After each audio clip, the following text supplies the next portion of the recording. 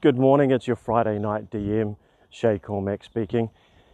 Welcome to a lovely Sunday morning here in New Zealand and Wellington, the Windy City. It is a bit breezy, so forgive me if there's a little bit of wind noise picked up on the mic. But welcome to my morning and welcome to this episode where I want to continue to talk about West Marches open table style play in 5th edition, and in particular using Rime of the Frostmaiden as a basis for a West Marches campaign, and some of the changes or additions we'll need to make it more usable for this style of play. Now, as I mentioned in the last episode, and please, I do welcome any commentary or questions to come in my way so I can answer those questions or elaborate in more depth on any topic, so please don't hesitate to do that. But in the last episode I talked about the 3 things that you really need to have a West Marches open table game. Now, all of this has come from reading The Alexandrian, which is an amazing blog on a whole lot of different topics, but his treatise on open table play and West Marches play form really the basis of my intellectual preparation for these types of play. Also, another shout out to Hobbs, Jason Hobbs, and his podcasts, Hex Talk, most importantly, the most important and seminal podcast on creating hex crawls and West Marches type play. So please check out Jason Hobbs. He also has 2 other podcasts, Random Screed and Hobbs and Friends. So the 3 things that we really need for open table West Marches is we need a starting and ending location, so a safe place to start and end every session of the campaign. We need some kind of reason why a variety of players or characters would go out each week into the wilderness to have an adventure, and why from week to week that group or roster of characters would change. And we need a default action. So I just want to talk about all of them, I guess. We'll see how far we get. First of all, as I said, I decided to purchase Rime of the Frostmaiden, which is an official D&D product, because when I looked at some of the reviews, I realised that it was quite a sandbox type adventure, at least for the first part of the adventure, and so I thought I could easily change that and use that for my purposes. Now, as I said, we need a start and ending position.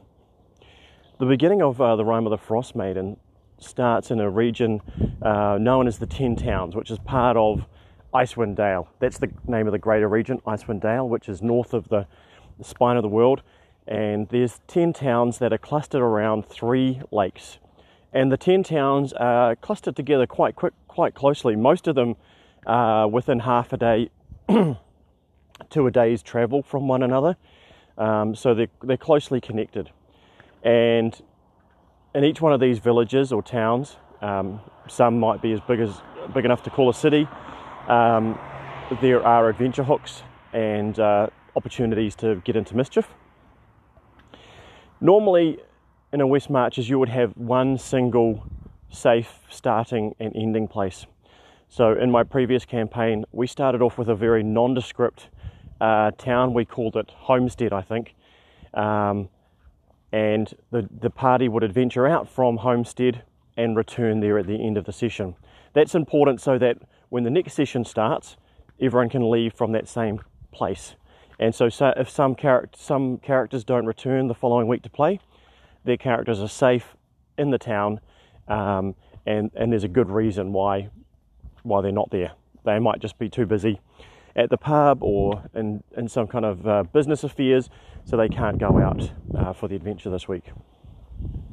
Now, traditionally in a West Marches open table game, the safe starting position or town that you have wouldn't really be a place for adventure.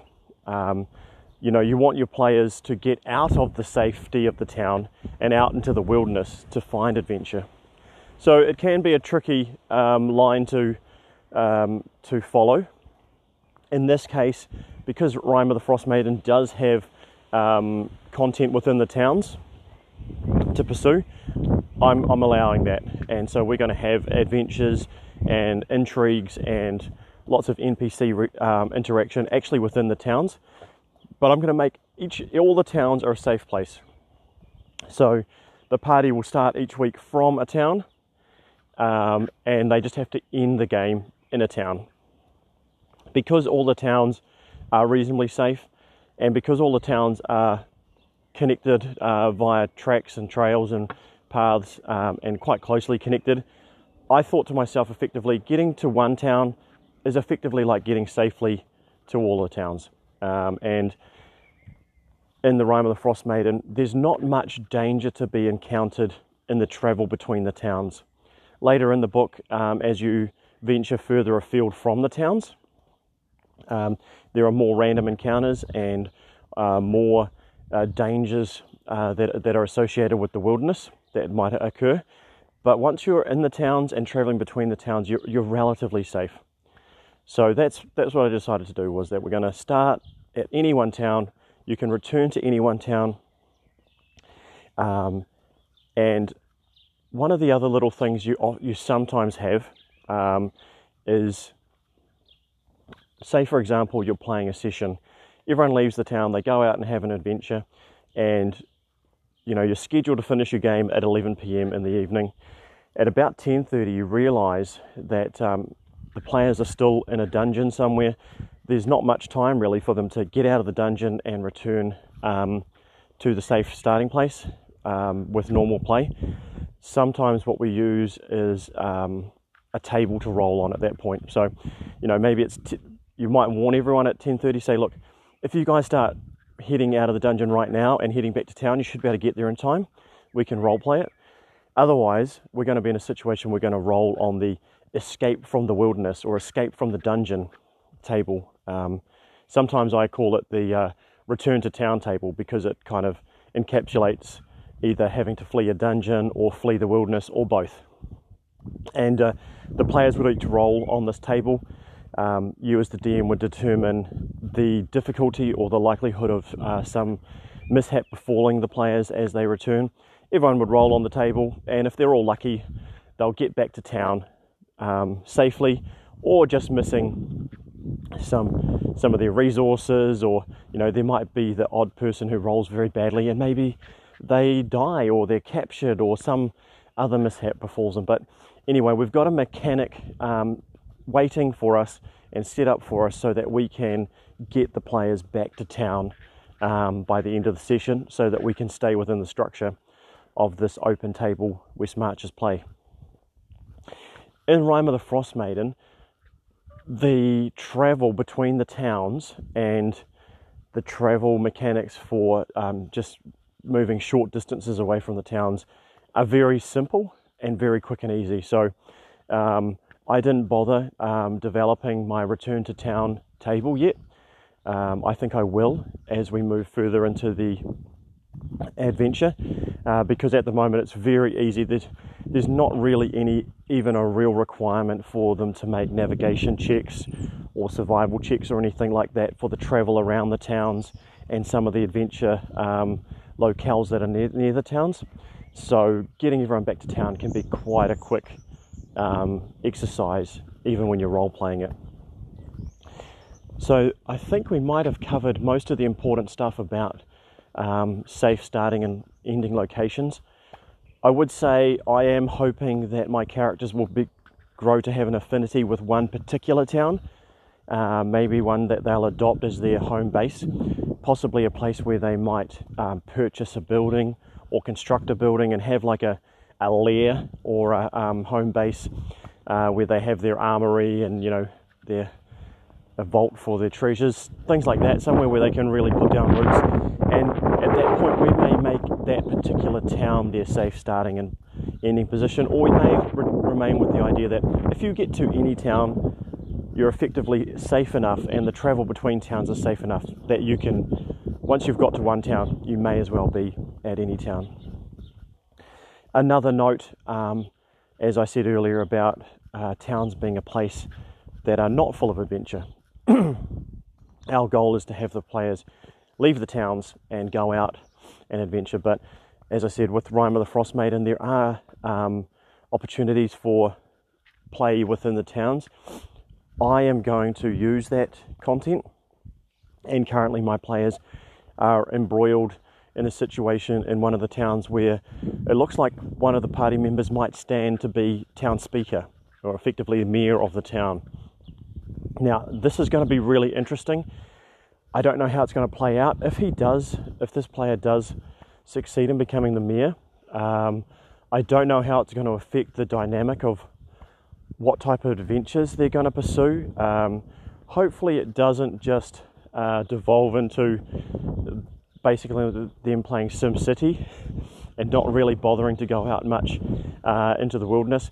I'm sure we might have a little bit of play that revolves around what's going on in town, and then maybe rules and laws and intrigues that are going on, business deals going on. But hopefully the players are still motivated by greed and wanderlust, and they'll go out into the wilderness to smash monsters and steal loot, because I think even if they do start up some business ventures, the chances are, the income from that will be pale in comparison to what you can get from going out and finding a decent monster's lair and killing it to get all its treasure. So it'll be interesting to see how that goes. So there we have a safe starting and ending position. Really important. Secondly, we need a reason why the group, like there might be a loose association of characters that go out in different combinations from week to week. Now, there's lots of different ways you can do this. In this particular situation, I thought we might go with some kind of mercenary guild idea, where there's a mercenary group with quite a few members to it. It's always taking on new members, and from week to week, groups of those or different groups of those characters would go out for adventure, go out for to achieve bounties or missions that the guild has been assigning to them, and it doesn't have to be the same group of heroes and characters every week. So that's a good reason why they can be changing, and that's an easy one. Pretty much you could do that for almost every West Marches open table game, something along that theme. You want to be thinking about, say, Star Trek, where you've got a ship full of people, and every week there's a new adventure opportunity and a different away team goes. And pretty often the captain and Spock go, but there's always different ensigns, or sometimes they think they're going to need an engineer, so they bring an engineer. There's a different group of people go out from the ship and get teleported down to the surface of the planet for an adventure every week. So that's the kind of idea you want to go for. You've got a large group of possible adventurers, and for whatever variety of reasons, some of them go out to adventure each week and some don't. I put forward to my players a few options, and a few I knew what they might lean towards, and so I presented to them the option of having a somewhat complicated band of heroes, motivated more by greed and fame than by natural valor or heroic nature. I was aware that a few of them had been watching some kind of TV series, which I haven't seen myself, called The Boys, which I think is about superheroes who are not actually goodly heroes, but they perform the role of heroes for a multitude of different reasons. So I really wanted to avoid having evil characters. I hate D&D play that has arsehole characters, people that are backstabbing one another and ruining play for the others. So I really made it clear to everyone, it's going to be really fun if we have complicated characters who are not perfect and are motivated to do the right thing by different reasons, but we still want to be doing the right thing. You know, we want to save people, we want to do heroic acts, we want to do it in a strange and interesting way where sometimes we're maybe more interested in saving the gold than the princess, or if we are interested in saving the princess, it's more because we'd like to deflower her, or you know, or just get the kudos of the king and get more power in the region. You know, whatever, you know, an anti-hero might want to do, but we definitely don't want to get into a situation where people are ruining play for one another. So I really want to avoid that. Wow, sorry for that interruption. As I was just finishing my thoughts about team composition or a reason why to have a team, two girls rode past me on a bicycle, one sitting on the handlebars, and next moment they crashed in the middle of the street, and luckily neither of them's badly injured, but I think one of them, one girl maybe a seriously sprained wrist, but I had to go and rescue them, but they seem okay now. So I can't remember if I completed my thoughts about the team dynamic. As I was just saying, I'm really concerned that we don't get into a situation where people are being assholes to one another and ruining the game for one another.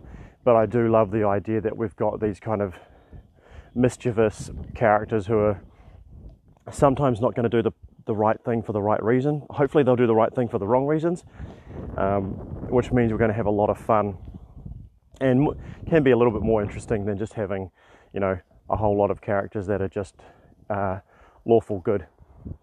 It will be really fun if someone decides to play a lawful good character who they're a straight up good guy amidst a group of other heroes who are a little bit more grey, a little bit more in the grey area of their alignment. And we have discovered in the first few sessions that there is one character in the party who I would describe their alignment as bastard. And luckily, you know, he's been a bastard to the townsfolk and other NPCs, but he hasn't been horrible to the other players, that's the really important thing. Although I did have to stop play the other week and warn everybody when he did antagonize some NPCs. Just had to warn everyone, okay, we're not going to kill the NPCs or the townsfolk, because that will really ruin the whole campaign, because tensions were rising. So just be wary of that type of motivation. Anyway, we've got a reason why we've got a large roster of heroes, some of which participate in each adventure. And the last thing we need is a default action. So in the Rime of the Frost Maiden, the default action to find out about a new adventure is to go to the next town and have a chat to the locals, at which point they're probably going to tell you about whatever horrible thing is befalling the townsfolk in that area and what they could really use help with. You could also go to the tavern in some of these locations, and a decent sized tavern, where you might not only hear some adventure hook about what's happening in this particular town, but you might hear of some of the problems that are besetting other towns in the area. And the other thing they've done in Rime of the Frost Maiden is, once you've reached a certain level, I think once you're at like level 3 or 4, when you're getting rumours at pubs, you start rolling on a rumour table that's for higher level play. And that's got the adventure hooks that are going to lead the players further away from town and get them into more dangerous situations where the travel's more dangerous and precarious, where the monsters and the challenges they're going to face are higher. And so, but it still remains the same. The default action is go to the next town / pub and you know, look out for rumours and adventure hooks. So we've got that default action. I'm really hoping there's so much content in Rime of the Frost Maiden. There's lots and lots of it. I've barely read or scratched even the surface of reading through it. But I'd like to use a lot of it. I've paid for it. I'd like to use a lot of it. Now, in the way you're supposed to play it as the adventure that they propose, is that players might do 3 or 4 adventures amongst the towns, get up to level 3 or 4, and then start getting adventure hooks for some of the more dangerous adventures out into the wilderness. I'm kind of hoping we're going to use up a lot more of the lower level adventures amongst the towns, and one way I'm hoping to do that is by, if I'm really lucky, killing off some characters, so that instead of them just gaining levels quickly and being ready for the higher challenges and getting, in the lower challenge level adventures that are amongst the town being just too easy for them, if I can kill off characters from time to time, that means that the party's competition is going to be a little bit weaker. So it's going to make some of those lower level challenge rating adventures near the towns a little bit more interesting, a little bit more challenging, and it's going to draw out the process. The other thing I'm doing is I'm making level progression a lot slower than maybe what the book would ask you to do, so that we get more play at each level, so we get more play out of the entire book, and it seems to be going pretty well as it is. Just a couple little notes: if you are going to follow this this idea of using Rime of the Frostmaiden as a West Marches open table, there's the same old gripes about 5e. Level 1 characters are extremely squishy, but almost by the point they get to level 2, they become quite difficult to kill. Anything higher than that, you're not aiming to kill your characters in any normal way. It's getting pretty unlikely, unless you have some really bad rolls, that they're going to die. So just take that into note. So, a lot of times in kind of more old school play of open table West Marches, characters are squishy. All through the first, I've never played in them, but I know, 3, 4, 5, 5th level characters are still really easy to kill. And so people die all the time, which means you're always getting those low level characters who find even the most simple and hopefully more interesting encounters challenging, because we don't necessarily want to make everything difficult, but at least interesting and challenging is the goal. So anyway, there's lots to think about and lots to do. I am going to start putting up the tables and things that I've been using and the content that I've been creating to go alongside of Rime of the Frostmaiden onto a drive that I can share out to you guys. So I think I might make that the next episode, where I talk to you about some of the carousing tables and other tables and content that I've been creating, because that's been really fun for me, and I hope it's going to be fun for you. So please don't hesitate to send any comments and additions of things that we should be talking about for Open Table West Marches. I'm sure I've missed some points, so people can fill in the gaps with their call-ins. I'll publish them alongside my commentary as well, but please don't hesitate to call in. Thanks guys, bye. Good morning everybody, it's your Friday night DM Shay Cormack speaking, and it's a lovely sunny Saturday morning. It's the morning after the night before, and the night before we played D&D, and we had a great fun game, and we had a couple of new players, one who had never played D&D before, who threw themselves into the role of being a bloodthirsty barbarian. I did have to warn them off murdering townsfolk for their money, but other than that, he did very well. And we also had another player join us who hadn't played in decades, and I think he really enjoyed returning to the hobby, and it looks like he's going to be back on a regular basis. So great game last night, and just put me in mind of the podcast and talking about a couple of topics that I'm thinking about at the moment. Just to finish off some of the required things for a West Marches open table game. I went back and reviewed the literature from the Alexandrian. So again, really worth anyone interested in this topic to go to the Alexandrian blog and look up the Open Table Manifesto. And I was just looking at that to double check if I had missed anything. And there was a couple of points that I have missed, but I don't find them to be particularly important. But I'll just run over those really quickly. Firstly, quick character generation. So if you're having an open table and part of an open table is trying to encourage new people to come and play, come and try out the game without any commitment of preparation or understanding the rules or coming back for a second turn. There's just very little commitment at all in terms of time. It's just turn up, play the game. And so we had that situation last night. We had 2 new people. One of them was never ever played before, and when he arrived, I just fished around in my drawer of pre-generated characters and got him a pre-made barbarian character that I'd made a while ago. I'm actually quite a big fan of using the pre-generated characters that Wizards of the Coast have available on their website. So I've got all of those characters. There must be there's quite a few. There's over 10 different pre-generated characters they have, and each character has a character sheet for levels 1 through 10. I've got something like that, and I've got them all printed out at least to level 3 or 4.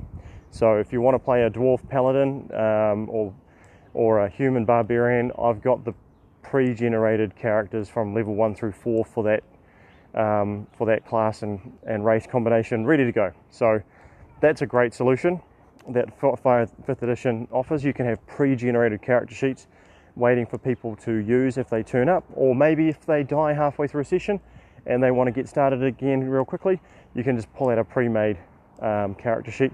I often encourage all my players to have a backup character already built, so that if they do die partway through a session, they've got a new character of their own creation waiting for them to play.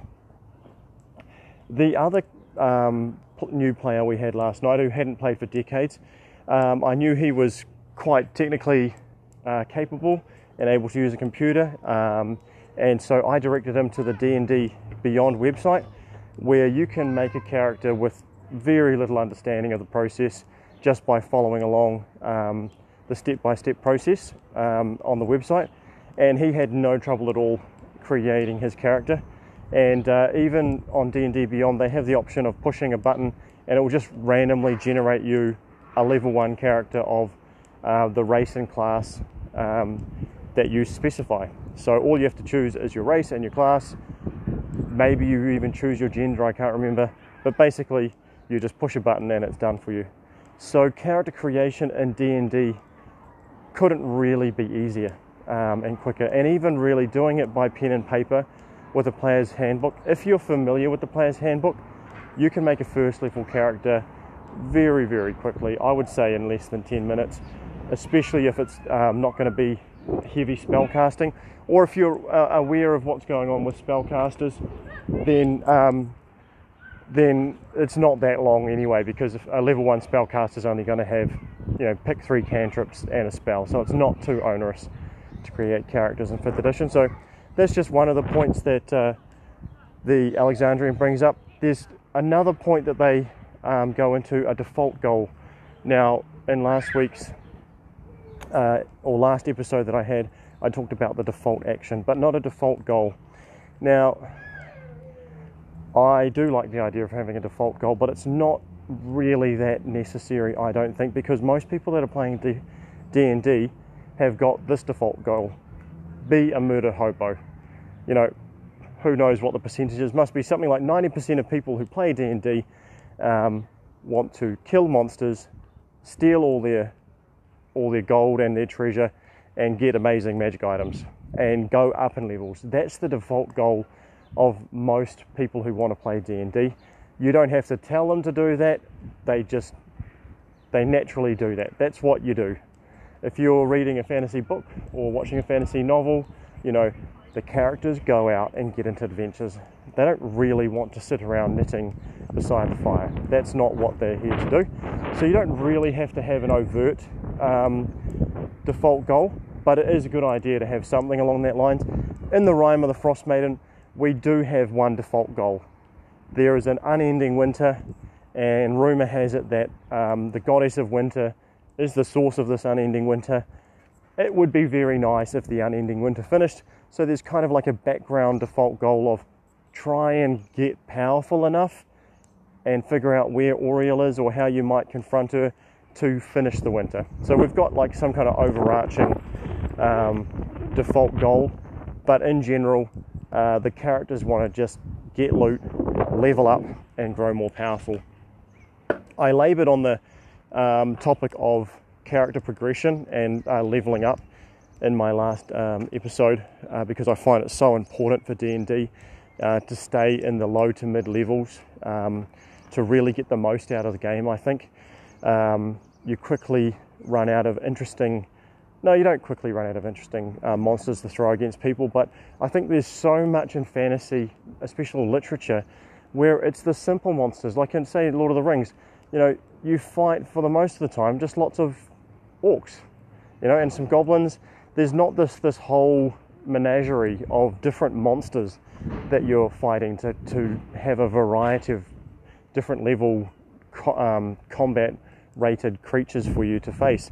And so I just think there's so much to be mined in D&D and in fantasy role-playing games, just with the simple low-level monsters that you can encounter, but in interesting combinations or situations that make them challenging.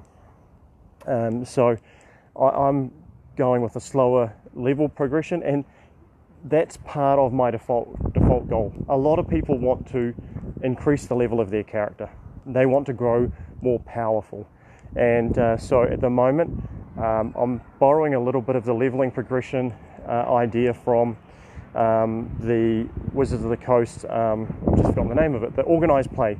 And basically an organised play in Wizards of the Coast, for every session you play, you level up. Once you get to level 4, I think, for every 2 sessions you play, you level up. So at the moment, I've started with my characters because I want to slow it down.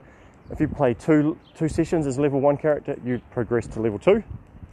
If you play 4 sessions as a level 2 character, you'll progress to level 3. And I'll probably do something similar. Another 4 sessions at level 3 to get to level 4. And then we might slow it down even further.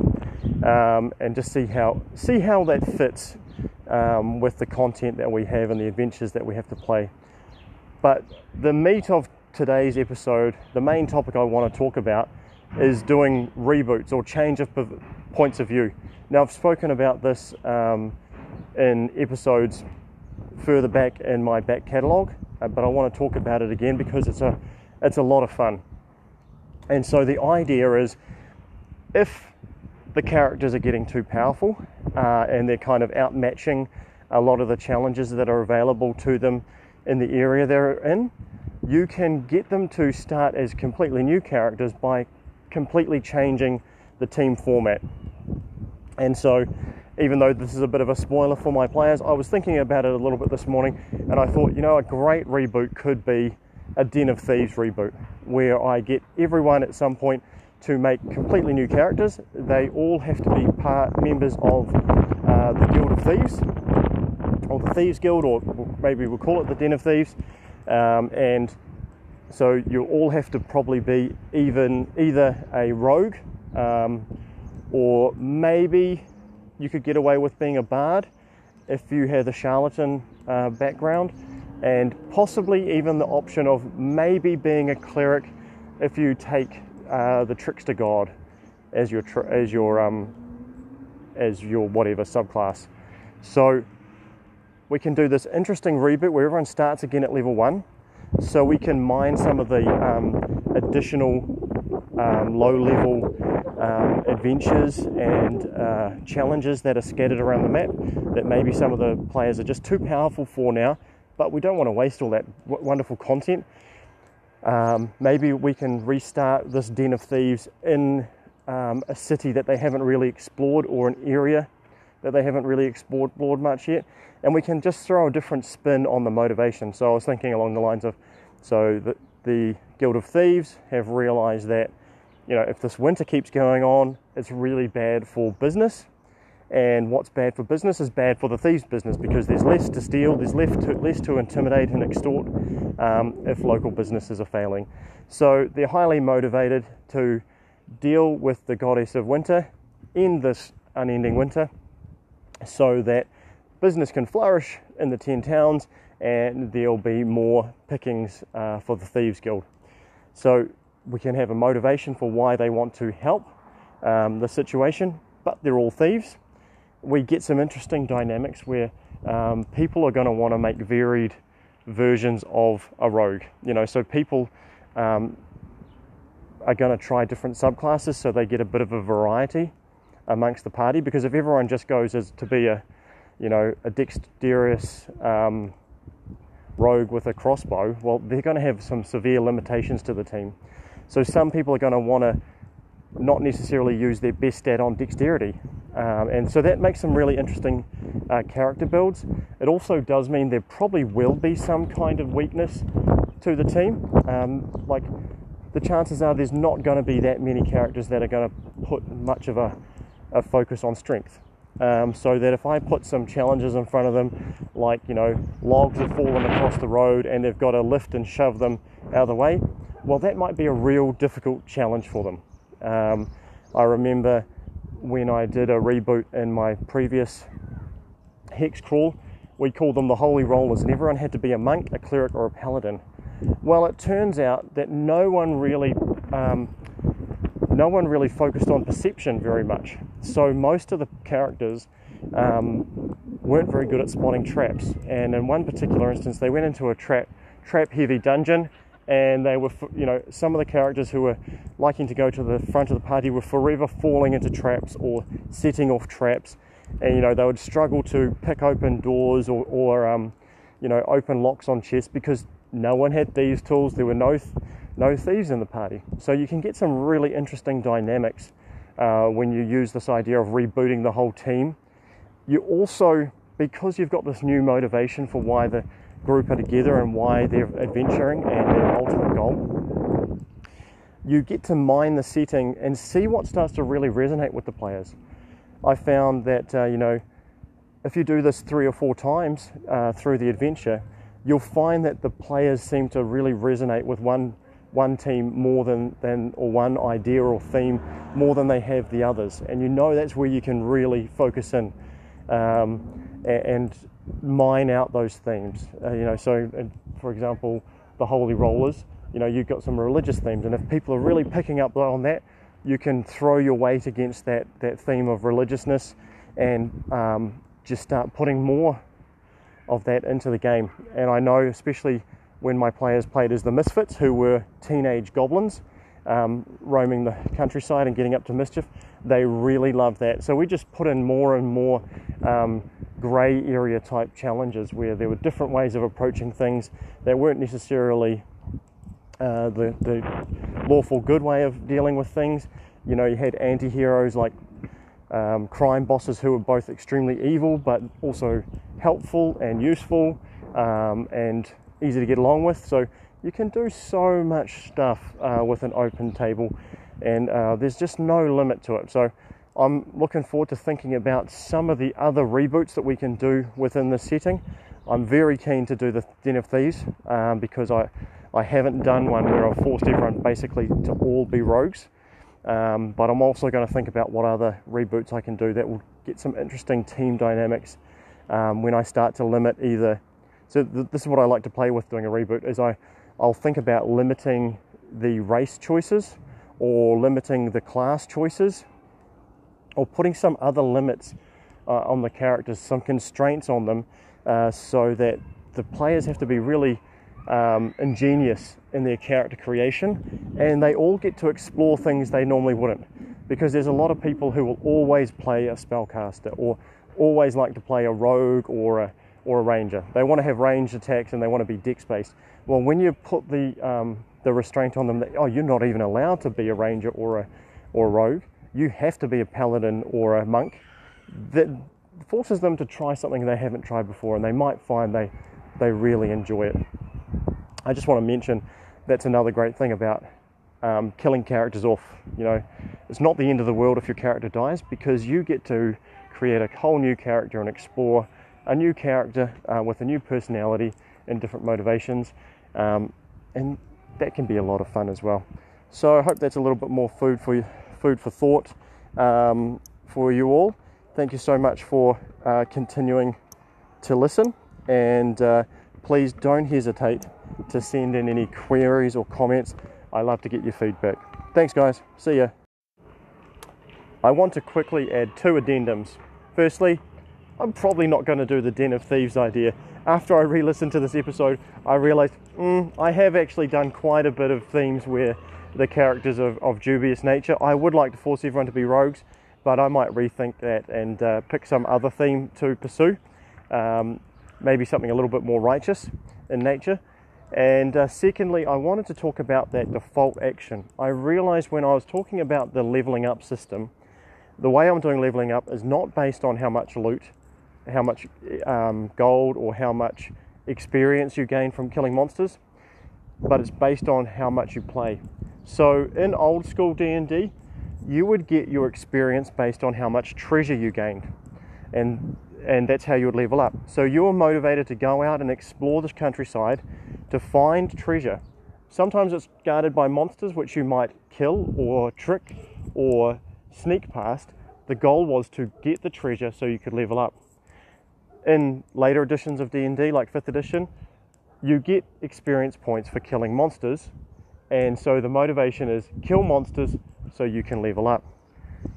But if we play it based on the number of sessions you play, it's like a meta default action. The default action is not kill monsters or steal loot or do anything adventurous.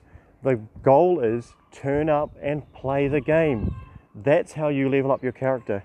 And I really love thinking about it like that, and I'm going to keep thinking about it in those terms because that's what I want to promote. I want my friends to come to my house, sit at the table with me, play D&D and have fun. And so if I can base the leveling up system and the default goal is to come and play D&D with me, all the better. So keep playing D&D with your friends and having fun. See you later.